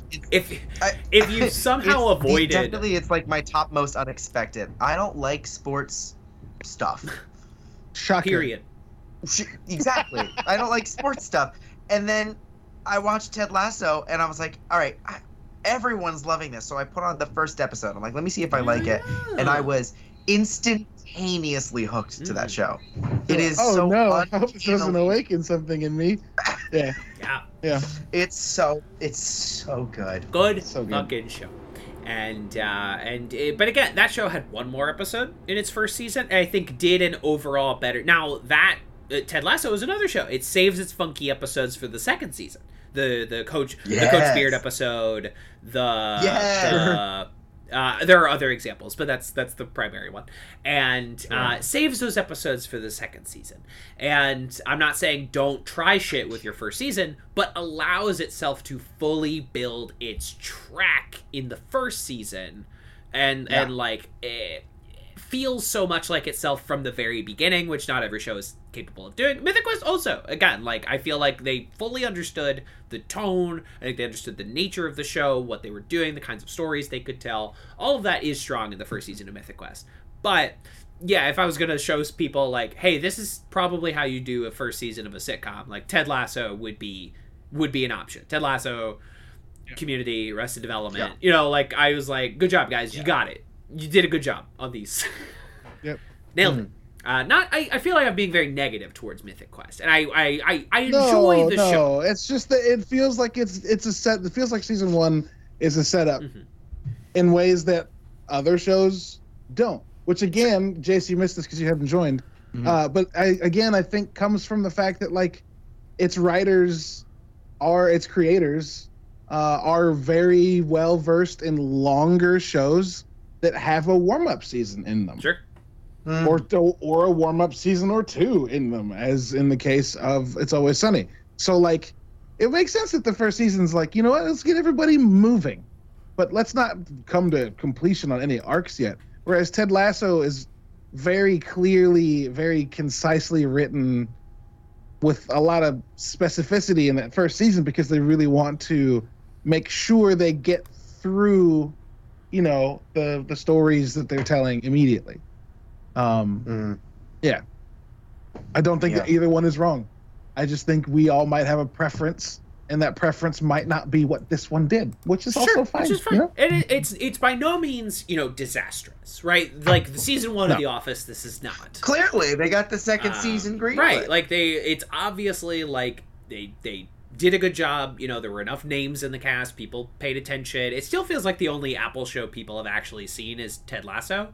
That still feels like the only one that has like that's the big one, broken through culturally in a way that it's because this show's about video games. A few people that are liking morning show, but by no means has it broken through in the same way or foundation. It's because this show's about video games. People like those. And despite the fact that video games are like the top grossing entertainment industry, its audience tends to skew younger. And it doesn't, like, video games have struggled to exist in any other medium. Obviously, there are counterexamples. You know, you have things like Arcane, you know, on Netflix, which is like a League of Legends show, but like you don't need to be at all familiar with the first good video game show ever. And except for like, you know, Mythic Quest, right? But like I was thinking about it when we were watching these episodes, and I'm like, God, you still don't see shit about like video games and making video games, despite, you know, gaming being arguably the biggest medium of art currently. And it I don't know what it is, because there have been video game things, and you know, you have like The Wizard with Fred Savage, you know, there are things that have broached, and obviously there are any number of video game movies. There's 1,000 Resident Evil movies, there's the Super Mario Brothers, you know, Sonic Uncharted the Hedgehog, right? Uncharted, people went to go see big box office numbers on Uncharted. You know, it's not as if it can't be successful, but it feels like people are still struggling to figure out a way to make this work in other mediums, and it doesn't feel like people are showing up for them in the same way despite, again, gaming being just like the biggest revenue stream in the world. Well, I mean, I feel like it's because by making it a TV or a movie, you're taking away the thing that makes it a video game. You're taking away the thing that makes it exciting. Right. The interactive nature of it. You know? And to add to it, it's not even like I'm in the same space. It's not like theater, which would be weird, but I haven't seen yet, but I'd be interested in, because you could do that kind of interaction stuff with. This is entirely detached from these characters that are fun because you get to be them. Right. Interact with them. And now you're just watching them do the thing. It's like I don't know. On the one hand, it's a movie, so it's going to be cool because movies are cool. But if you're coming from it from a video game perspective, it's one giant cutscene. No, it does. I have a lot of thoughts. Please. About this particular topic. Hey, we're on it. Let's do it. I feel like I've said them before. Say them all again. In order. I'll say them again. Sure. The problem that video game studios have encountered in bridging themselves from game to happens to you entertainment instead of happen to it entertainment is that they keep trying very hard, I think in many cases, to tell you the story of the thing that the people who like it have already experienced while controlling it. Right. Like we're getting a Last of Us show if it's based on Last of Us 1. Which it seems like it is, because they're playing the same characters, you know. Right. But Last of Us is also one of those weird outliers where, like, the best part of the game is the cutscenes. is the story, which is not the case for a lot of things. Yeah, it's the cutscenes. Sure. It's the experience of being those people in that situation. And watching that could be just as good because like it doesn't rely on the gameplay to be successful. But like the reason why Uncharted felt good to me is that Uncharted was just Indiana Jones, but a younger kid and Mark Wahlberg, which is really hard to have a bad time watching Mark Wahlberg. It's just dumb hard fun disagree, almost all the but time. I understand the implication. I understand conceptually. I mean like when the movie is set up to be dumb fun, he's kind of good at being dumb and fun. Not saying that like he puts out performances that are worthy of any awards other than Nickelodeon. He's been good awards. in like he's good in Boogie Nights. He's great in Boogie Nights. He's great in The Departed, for which he was nominated for an Academy Award. I'm not saying he's not good in things. I just he's not a solid on base hitter. Did they take the narrative from one of the movies in Uncharted? No, it's a prequel. Absolutely none of them. It's a prequel, but like doesn't really make sense canonically. Doesn't really matter. It's just these are the characters in a fun circumstance that you haven't seen them in before. Sure. Yeah, like I went with a buddy at the screening who'd never played a single game, and he enjoyed it as much as I did, because like you don't have to. Yeah, but my constant argument is like I think the Halo show has got a chance to be good. The second trailer came out today, and like I was surprised how much I was down for it, because like the first trailer I was like, you know what? Whatever, man, have fun. This one I was like, shit, this kind of looks good. What the fuck? I don't know how to deal with this. Largely because I think the best way to make these properties transition into these mediums is to stop telling stories that are the game. Sure. Most of the games that have potential for good stories to be told in them in this medium or in these mediums are the ones that have enough story that you could just set something in the universe and let it play out and not make people go, oh, it doesn't feel like when I was playing it, because they're not playing it. Mass Effect has been talking about a show or a movie for like a decade now. Do it about somebody other than Shepard. Give me the first Contact War when we run into the Turians, the first time we go to space. That shit would be dope. Give us a story on the edge of the galaxy. It's the Star Wars argument. Give us some weird, a procedural on the Citadel, right? Or something like that, God. Right?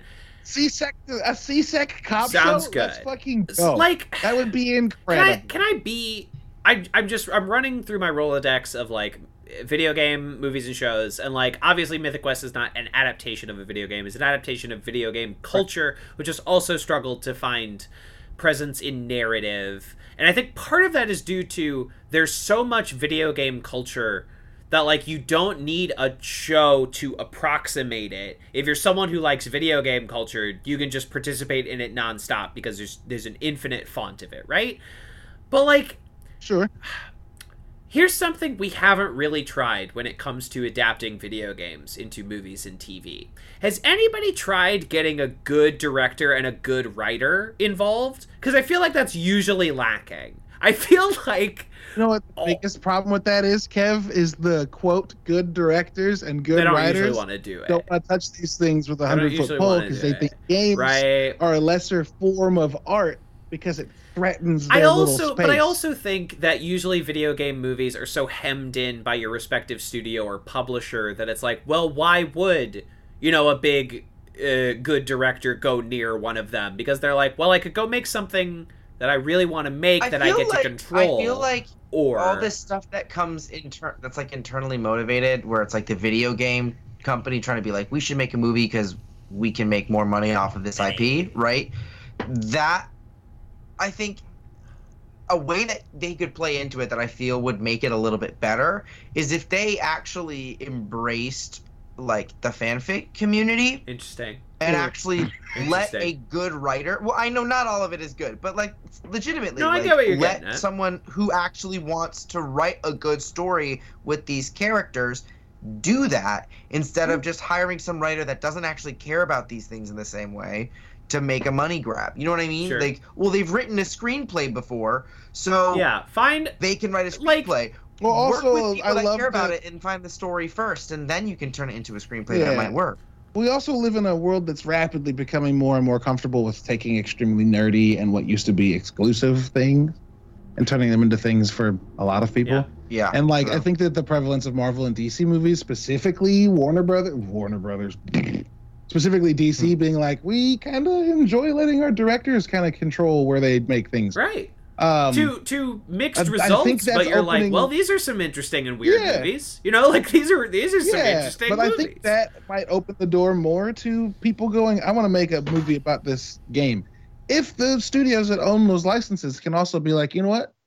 Let them actually do fun stuff. Yeah, with the story. I just think there's something. Batman is such a good fucking movie. There's just something that's missing from like video game shit, where you're like, well, who directed the video game movies? Oh, Uwe Boll, Paul W.S. Anderson, Ruben Fleischer, and I'm like, can we? Like, I just think we need a better caliber of guy in here, is I think a big part of the issue. We need, or like, I'm not saying men specifically, but we need some better folks. We need some fucking, I think that's a problem, is we keep hiring people who aren't good at their jobs. I'm sorry.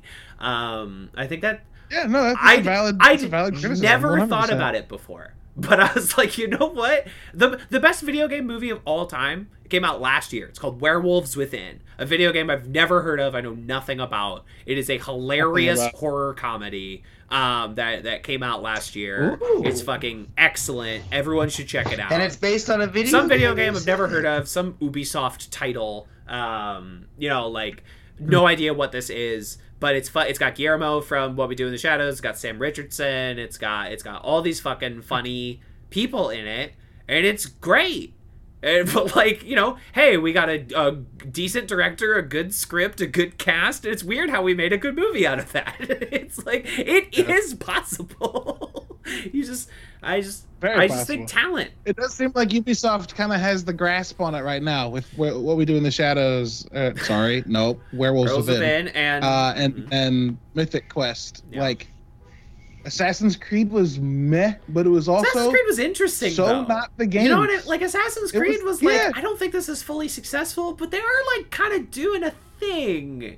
They are trying. They're trying hard. They have a take on the material. You know, like I don't know if it's fully baked. I don't know if it's a good movie, but it's like, that's a weird movie. That's an interesting movie, honestly. But again, putting a director behind something, it was fucking Justin Kurzel. Yeah. And like he makes stuff that tries. Right. You know, like he makes stuff that's like Michael Fassbender went to that guy and was like, "Hey, direct Assassin's Creed." And he's like, "I'll figure out a way to do that." That sounds okay. And that is like they should have fucking let Gore Verbinski do BioShock. Like, he really wanted to. Like, that's how you get a good BioShock movie. You let Gore Verbinski do it. He makes good movies. I want Alex Garland to do BioShock. That could be good. Yeah, sure. But Gore had like the pitch. It was like ready to go, and they just didn't finance it. But it was like he wanted to do BioShock like desperately badly. Sure. You have people like Dan Trachtenberg, who made that Halo short, and then he goes on to do like 10 Cloverfield Lane, which like he did a Portal. Yeah, the Portal short, exactly. That's how he goes on to do 10 Cloverfield Lane, is because of his like big Portal short. The Halo short. Oh, did I say Halo short? I'm sorry. I don't know. Nobody knows. My brain is pudding, and your ears are pudding, and it's just, I guess we just have a big old pile of pudding. And that is what we're working with. And I don't know. I'm sorry. You know what's actually a pretty okay movie, which is like interesting. The Super Mario Brothers movie. I'm sorry. You know what's actually an okay movie? Wait, the original one with like the with fucking costume design Prince and of Persia. The bizarre. Yeah, I'm sorry, my arch nemesis, the Prince of Persia, Jake Gyllenhaal. But I go like it's a functional like action thing, you know. I haven't seen it, but I've seen like little clips of it, and I've been just like fascinated by it. Which one, Mario or Prince of Persia? Mario. Oh no, Mario is like, I mean, like whatever with the story. I have no but desire like, to see nor Prince should of you, Persia. because again, Jake Gyllenhaal is playing the Prince of Persia. Nope. But Super Mario Brothers, the sets are bananas. The costumes are incredible. It makes no sense as an adaptation of Mario, but as like the people who made Max Headroom got to direct a Mario movie, it delivers on what you want. That idea. Wow, where can I watch anywhere. this? I'm sure like you can find it all over the place. There's an What was it called? Just the Super Mario Brothers movie? or Super Mario Brothers. You can watch that. Wait, I remember seeing this at Blockbuster and being like, "What is this?" and never renting it because I had never really played Mario It's much. funny, it's charming, And it's also- weird, and hey, there's a podcast episode about it on this very podcast feed. Just scroll on back, and Wow. I know I got a podcast for everything, and that movie, like, the Vitruvian it didn't get its due. I mean, yeah, it's a bad adaptation of Mario. But also, like, what is a good adaptation of that? Those games don't have a story. What are you talking about? A bad adaptation of Mario? Guy jumps around, and then the game is over. Like, I don't know what to tell you. Yeah. I'm sure that fucking Minions Mario movie they're making, I'm sure I'll be fine. Fucking Chris Pratt, fucking Charlie Day, fucking Anya Taylor-Joy. I don't know what they're doing. Jack Black. I don't know what they're doing over there, man, but it'll probably be fine. It'll probably be good. It'll probably honestly, be fine. Because I'm a dad. Hey, again, like, is it better than Paw Patrol? You probably like it. I'm not, like, you have... Yeah. It is not meant as a manner... It happens to all parents. It does. It just happens. It is a natural process, and you either accept it or you perish. And it's like, yeah, if you've seen enough fucking Coco Melon, the Mario Brothers movie seems really good in comparison.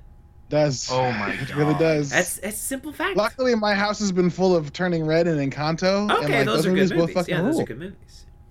Those are actually good heard. movies. And, you should watch them both. We'll see. That's Kev saying nope, but being Probably nice not, about it. but like that doesn't mean they're not good. I'm probably not going to get around to that. Yeah. But I bet they're good. That's fine. I was really glad to hear that about Turning Red because I was like, God, Disney is just like not only like leaving Pixar to drown, it is like holding its head underwater. And I'm very glad that everyone with The last 4 Pixar movies have been so they've been good, really though. good, but like Disney's just fucking shafting. Wait, I'm really stoked to see Turning Red. I haven't seen it yet, but I'm good. actually legitimately really excited about this People one. say it's really good. It's good.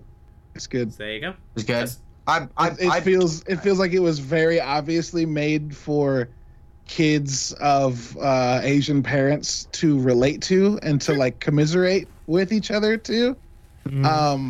But like broadly, like kids of brown parents will get it. Will just get it. But more than that, it's just a good fucking movie that I really enjoy. I think it speaks to universal human experiences that any child can relate to. Yeah, 100%. It's like the Uncharted movie in that if you've played the games, you get it a little bit more. But regardless, it's great. Great. Glad I love it. Glad you enjoyed it. Yeah, you pick up what I'm putting down. You got Absolutely. shovel I and hear shit. you. I am here. I am listening. I am attentive. I'm probably never going to see the Uncharted movie, but I'm here. I am with you. Oh, I'll watch the Uncharted movie. For sure. Go for it. I've seen enough movies from Tom Holland, Mark Wahlberg, and director Ruben Fleischer to know that this one's probably not for me, and that's okay. I don't know. I like Tom Holland. I'm down with it. Hey, That's not what people like that guy, and that's okay. I still need to watch The Devil All the Time and Cherry. I haven't watched either of those. The Devil, all the time. Robert Pattinson's in that. The devil. What if there was a devil? Yeah, Robert Pattinson is in that. And Robert. God, y'all, the Batman is so good. Oh, I haven't seen I it believe yet. you. Jason and I were gonna see it, and then I contracted. Hold on, the novel coronavirus. Yeah, checks Yeah, notes. No, it's novel. Guess what you have to do now that you have been cured of the... Go see the Colin Coke Farrell on the movie that came coronavirus. out on March 4th. That's right. After Yang. What do you see? After Yang, the new Colin Farrell A24 movie. Probably going to see that on Wednesday. I mean, Colin Farrell will be putting in work. Hey, he's good. He's a good actor. Every Yes. year, Hey, you see a wait, Colin Kevin. Farrell Now movie, that you're and not like, dying, do you want to go see it? yeah, if you want to wanna go see the Batman, yeah, if you want to go see Batman, I'll go see Batman. I'll go see Batman with you. I don't want to see it by myself. I'm not interested enough. But if Yeah, Jace wants I don't. to go, I want to. will No, go. I'm exactly the same way. I'm like, yeah. Sure. I otherwise I would just wait till it comes out. But I kind of want to go Sure. see the Batman. Yeah, I'm not like in a rush. But if Jace wants to go see Batman, I'll go see Batman. We'll Thank talk. you. I would love to have There a you go. buddy. We'll talk. We'll have to do it this week or next week because I'm out of town the last week of March. Sounds great. Me as well. Great. Yeah, perfect. you'll be here, yeah? Yeah, we should circle up because I'm a better friend than Jace. Because I'm a better friend. Than, yeah. Because I I'm don't a know what better that friend. noise was. Yeah. We should, yes, hang. Yeah, please. Yeah. Look at Mocha Bees. I want to go to Oh. there. Yes.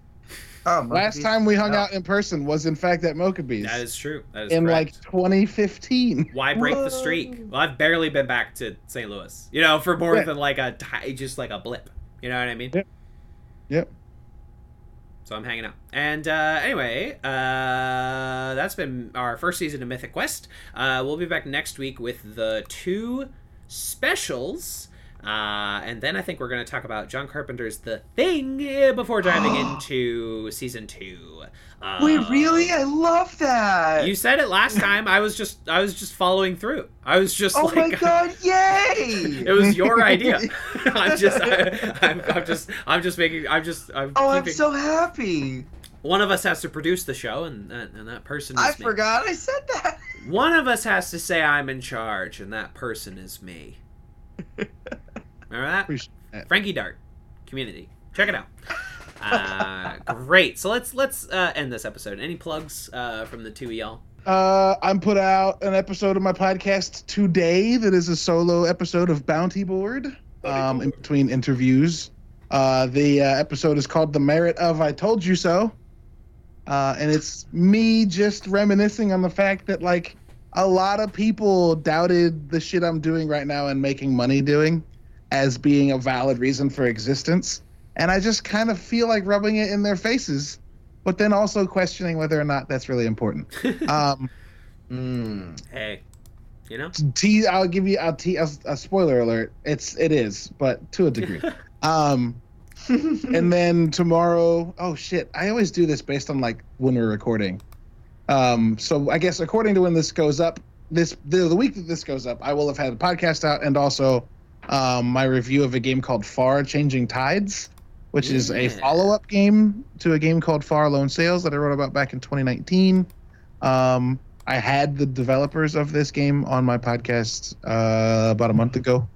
They're very good people. They're very cool people. This game is very good. I appreciated it almost as much as the first one, which sounds like a little bit of a condemnation, but it's not. The first one made me, help me deal with grief.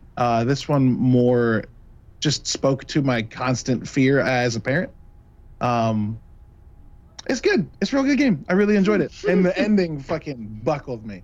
So, goddamn. So, it was good. So those What's the game called? Far Changing Tides. Far Changing Tides. Yeah. Far Changing Tides. Far Changing Tides. Great. Jace, anything from you? I don't know.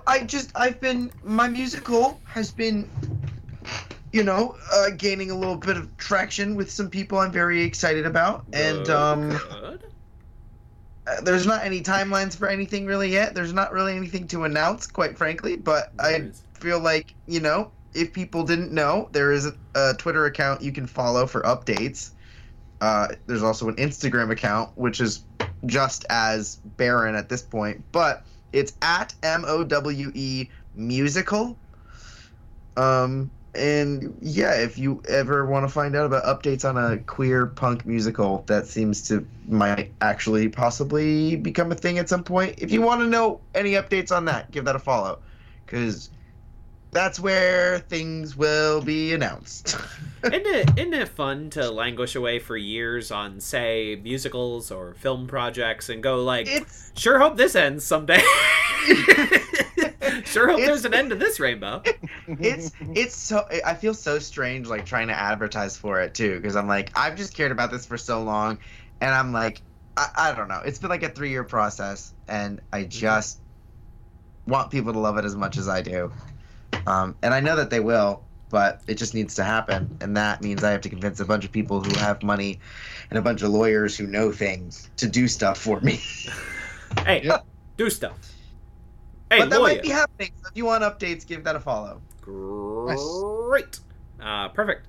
As previously mentioned, over on Patreon, patreon.com/TVsKevin.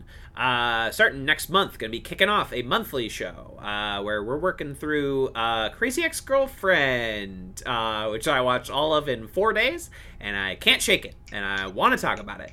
So we're going to be slowly working our way through that over on the Patreon. First episode will be up free on this very feed, and then, next one will cost you. Just $1 a month, though. That's not a lot of money. in my personal opinion. Wow. And y'all can get you some of that, and that'll be great. And also next month, I'm planning on finally working on the Community book that I've been talking about at this point for literal years. Time to start. No time like the present. Write that pilot episode essay that I have been thinking about for a long time. And, be periodic updates on that as certain bits of progress undergo. But all of that will, again, be over at patreon.com/TVsKevin for as little as $1 a month. And ain't that something? Dolores. Yes, no Buco Dolores, Uno Dolores, and that'll be great. We will be back next week with the 2 Mythic Quest specials, the 2 especials, and they are special in my humble opinion. This is where Mythic Quest becomes Mythic Quest, if that makes sense to anyone. This is where you go, this show, okay. And that'll be fun. And again, congratulations on the Hitchhiker's Guide to the Galaxy. Jace, congratulations. Yeehaw. Thank you very much. Absolutely. I believe it very strongly. I think that we're going to have a fun time reading those books and watching that movie. Yeah. And maybe find some other fun little BBC miniseries. It's an exciting little universe of stuff. Maybe the video game. There's lots to do. There's lots to talk about. There's a video game? Oh boy, is there. There is a point-and-click adventure game designed by someone who wants nothing more than to fuck with the player. Sorry, it's a text adventure game. And it's a text adventure game whose purpose, it was written by Douglas Adams, who just wants you to be miserable all the time. Oh my god, wait, I need to do this. I'm sure you can play that. I'm sure you can find it for free or extraordinarily cheap. Unbelievable. And, but until next week, enjoy your dinner party. Dinner party. I've decided that's the Mythic Quest sign-off. Is that the sign-off now? I think it's dinner the party. It was the only thing that makes sense. Getting some great DP action. Yep, no, that's it. No, that's good. You gave me Ringo. Blessing. You couldn't even give me one of the good Beatles. I'm just your drummer, keeping the beat.